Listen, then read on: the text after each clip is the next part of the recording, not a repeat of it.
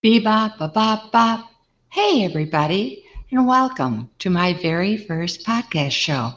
I call it A Hard Pill to Swallow. My name is Mary, and I want to invite all of you into my haphazard life. You've probably never listened to anything quite like it. I believe it will lift you up. There will be no editing, as I do not know how to do that. I had a heck of a time trying to get this far. Just try to listen till the end, and I think you'll be glad that you did. Who am I? A not so ordinary older lady, 69 to be exact. Well, that's not exactly exact. I was born in July. I live in a shoebox, a trailer. It's only 390 square feet, and believe you me, it's nice and tight, period. Oh, gracious me, I don't know how to stop adding those punctuation marks to my sentences. Like when I'm texting, I put in marks and all that jazz. I use speakerphone because if I'm texting, I can't type fast enough without making too many mistakes. And it's a really good thing that I look at the texts before I hit the send button. Did I say button or did I say bottom? Either way, I've had some real doozies. I think autocorrect should be called auto incorrect, don't you? And it's so weird that my iPhone can spell a word like diphenhydramine just perfectly. But if I say I'll take a pass, it comes through as get off my holy moly. I have grandkids for Pete's sake. Well, enough of that silly business. It's time to get on with the show. I think it would be kind of nice to do a short podcast, about once a week or maybe two. I want my shows to be humorous and surprising. They need to be well rounded, kind of like a hot dog covered with relish and ketchup and mustard, and maybe some sauerkraut to add a bit of gusto and flavor. Hopefully, they'll be easy to digest and not too many ums and buts and who's and whats. I want people to be happy, and I hope you will be. I think you'll laugh too. Laughter is like a lightning bolt. It lights you up and makes you shine. We all need a smidgen of that now and then. Did I mention my name? It's Mary, and I hope I'm not boring you already. It's true, I am a little bit quirky. And one thing I do like to do is find good and not so good situations. We all have them, but it's what we do with them that really matters. I try to make them interesting, even if the beginning is rather upsetting and kind of scary. Today, I'm going to share one of my upside down happenings with you. It took place several months back. I was so excited because I got a new job. And the day before I was to start, I treated myself to a facial. Mind you, I didn't want to spend those dollars, but I thought a treatment would make me brighter, not so older looking. Well, that night, when it was time for me to take my calcium pill, you know, the large hard caplets, I keep them in the refrigerator so they stay fresh. But I didn't sip enough water through the straw to force down that crappy pill. And doggone it, that cold pill hit my warm throat and got stuck in my windpipe. I couldn't get air, any air. It was a most awful experience. In seconds, I was on my knees, and I couldn't help but ask myself, is this it? Is my life over? You see, I live alone, and the feeling of not being able to breathe was horrific. And I don't know how, except for by the grace of God, that it went down. Afterward, I gasped and gasped. My chest hurt oh so badly, and soon the burping and belching took over. I sounded like a sailor, roar, but it helped me to feel better. It took away some of the tightness. Doggone it, I said to myself. I never should have had those dang green beans with onions and peppers for dinner. All night long, I cried from the aching that was going on in my chest, and those loud bodily noises never stopped. Hours later, I saw the light of day streaming through my drapes, and I forced myself to get up. It was a hard push. I couldn't call it sick on my very first day, though, especially when my sweet daughter Rachel had given me the job in the first place. You see, I have to work to live, and I was out of a job, and she saved me from a life of God knows what. Looking rather ragged, I merged into the 60 and headed to downtown Phoenix. My car stunk from the many belches that erupted. I had to wonder if the other motorists might have heard me make them, but they looked rather bored, except for the man in the rusted old truck that was piled 10 foot high with wooden pallets. He kept honking his horn. He looked like he could be the road runner flying past Wile E. Coyote. Beep, beep. I thought he was a bit Looney Tunes. Maybe you're thinking that I'm a little bit Looney Tunes. In those moments, I wanted to get as far away from his stacked up calamity as I could. The Broadway curb was coming up. I harnessed it. I hung back, lane left, because the truck was leaning heavy right. Gritting my teeth and holding back another you-know-what, I sped up and passed him. 20 minutes later, I arrived at my new job. Everyone there smiled at me and welcomed me on board. Did I say on board or on board? Oh well, I hoped I didn't smell like my car did. I lifted my shirt. Dang it all. Somehow, I faked it through my 4-hour shift and reached my purse. As I was about to leave, Rach asked me, Mom, would you mind picking up the kids from school? It would surely help me out. I'm running behind today. I hadn't told her about the pill incident. I didn't want to worry her. Of course not, I said. My heart wanted to cry. But my grandkids, Avery and Duncan, ages 6 and 10, are so wonderful and loving. I couldn't say no, but I wanted to say no. Have any of you ever said yes when you really wanted to say no? I needed to give myself another push to get me over that finish line. When I arrived at the school, the first thing my grandkids echoed was, I'm hungry, Nana. Can we go to Subway? I breathed in a sigh and said, all righty. Now, Duncan, he always gets a 6-inch sub with bacon and ham. Nothing else, except the bread, of course. But there are no discounts for a flat sandwich. Did you know that? And we hadn't even sat down 2 minutes before Duncan dropped a piece of his precious bacon under the table. I moaned. Big sister, Avery, anticipated his next move and yelled, Don't, Duncan! He smiled sweetly and tilted his head, looked under the table and said, Rest in peace, Bacon. Oh, how hard we laughed. My chest felt good and I don't like to say the word bad, at the same time. When we walked into the house, I thought that I'd crossed the finish line. I could almost see the black and white checkered flag waving.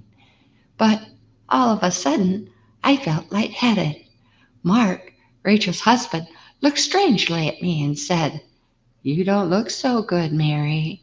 And a moment later, Rach walked in, saw me, and said, You don't look so good, Mom. My chest felt so tight. I put my hand over my heart and said, I think I'm having a heart attack. Rach grabbed her phone and dialed 911. She held my hand. I looked at her now, and she was the one that didn't look so good. Within minutes, the paramedics arrived and checked me over. Oh no, too much attention.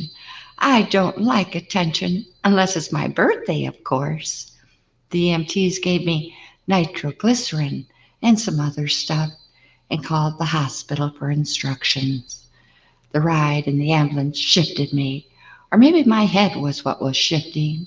Either way, I wanted out, but I couldn't get out. In the ER room, I felt as if my life was out of my hands, and after 2 doses of morphine to de-stress me, I was spinning in uncharted waters. In that moment, I didn't like anything about anything or anybody. The oxygen mask helped me to breathe better, but I thought it made me look bug-eyed. Even in our worst moments, us ladies want to look our best, don't we? This surely was not my best, and the blood pressure cuff that was attached to my arm squeezed and squeezed. I thought it would squeeze the life right out of me. I was punctured and probed like I was a turkey baking in the oven on Thanksgiving. You know, you never know if it's done or not until you poke it again and again and check its temperature a few more times. The nurse finally left. The BP machine started up again, and when it hit 200, I couldn't take it anymore. I yanked the cuff off of my arm. I heard a big pop, pop. It sounded like a balloon losing air, and it made the shh sound. But I breathed my best sigh of relief. The nurse came back, looked at the cup, and then at me, kind of disgustingly. And I thought, really? So I leaned forward as best as I could and asked her, "Are you having a bad day?" She looked kind of ashamed and said, "No worries." The doc came in and told me that my cardiac enzymes proved I had had a heart attack. I couldn't wrap my head around her words. I thought heart attacks pounded you down. Mine was different. It hurt a lot, but it wasn't excruciating. They admitted me. A half hour later, I met Nurse Mink. She was a short Asian woman who wore a large ventable mask. Her face looked like a snout on a big pig. The contraption went around her nose and mouth and was held in place with straps that climbed over the top and back of her head. Can you picture her? Her words were so garbled, I wasn't sure if it was because of her dialect or the protection equipment she wore.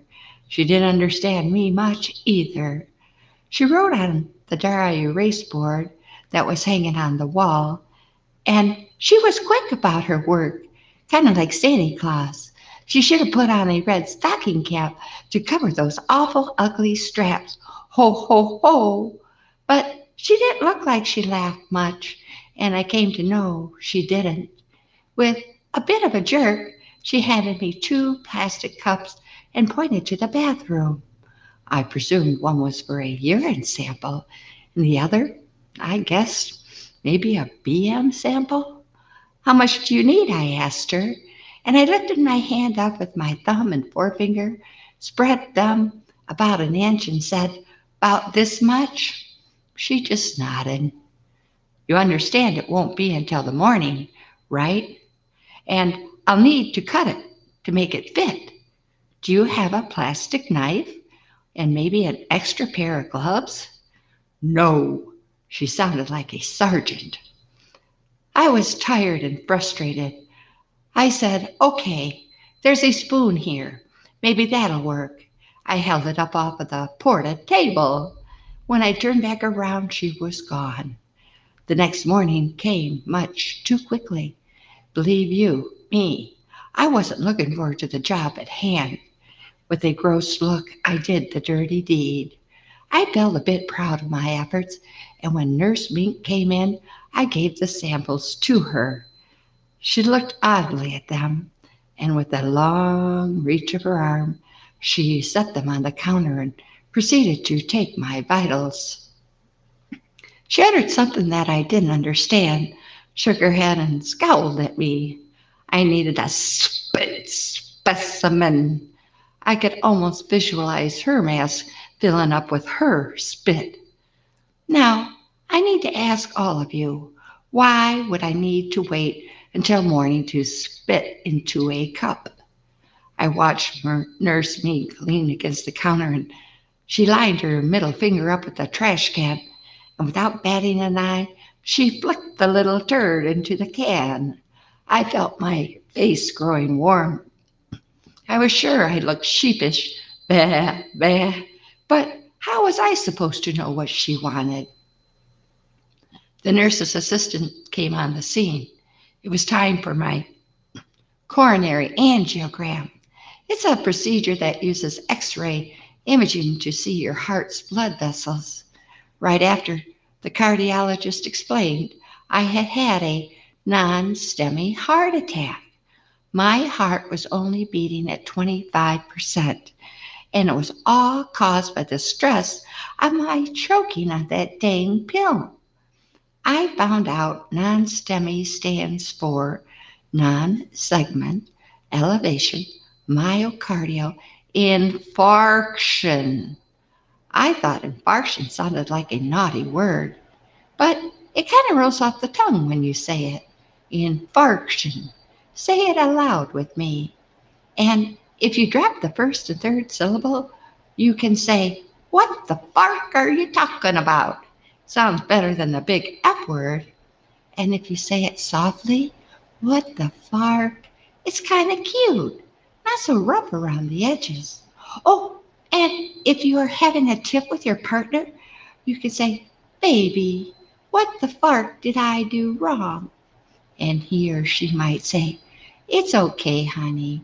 I could stay mad at you. You're too cute." Fight is averted. The phlebotomist came into my room for the third time. She wanted more of my blood. The doctor had ordered one more test. I wondered if she had any fangs hidden behind her mask. I told her, "You're going to have to wait until tomorrow. I've had too many holes punctured in me already. I want to get better, and every time you poke me, it doesn't feel good, and it bruises me." She left my room with her head shaking. "Good," I said aloud. Did I mention I can be a bit ornery? Anywho, the good news, I had minimal damage. I was a whistling Mary. 2 days later, I was dismissed, and I couldn't have been happier. I think the hospital staff was happy too. Maybe they threw a party. Of course, they didn't include me. Now, my best friend, Matt, who lives in Florida, called to check in on me. I told her how my endurance level had been stretched to the brink. I told her about my refusing my labs, and she said, blah, blah, blah, blah. She couldn't say the word phlebotomist. Instead, she sounded like Flipper flapping his tongue in the water. "Oh, crap," she said, and finally gave it up. I told her about the water pill the cardio doc had prescribed. His instructions were for me to take one before bedtime every night. "How stupid is that doctor?" she shrieked. "I guess pretty stupid," I told her. "You see, my friend is quite a character. That's why we get along so well." "Goodness," she barked. "I hope he sent you home with a box of diapers, too." Oh, she made me chuckle, and we laughed and laughed until I thought I had peed my pants. I should have asked him, "What the fark were you thinking, Doc?" "Huh?" Mac didn't understand what I had said, but you do. After I hung up, I remembered when I was about 9 years old. Mom choked on a bone at the dinner table.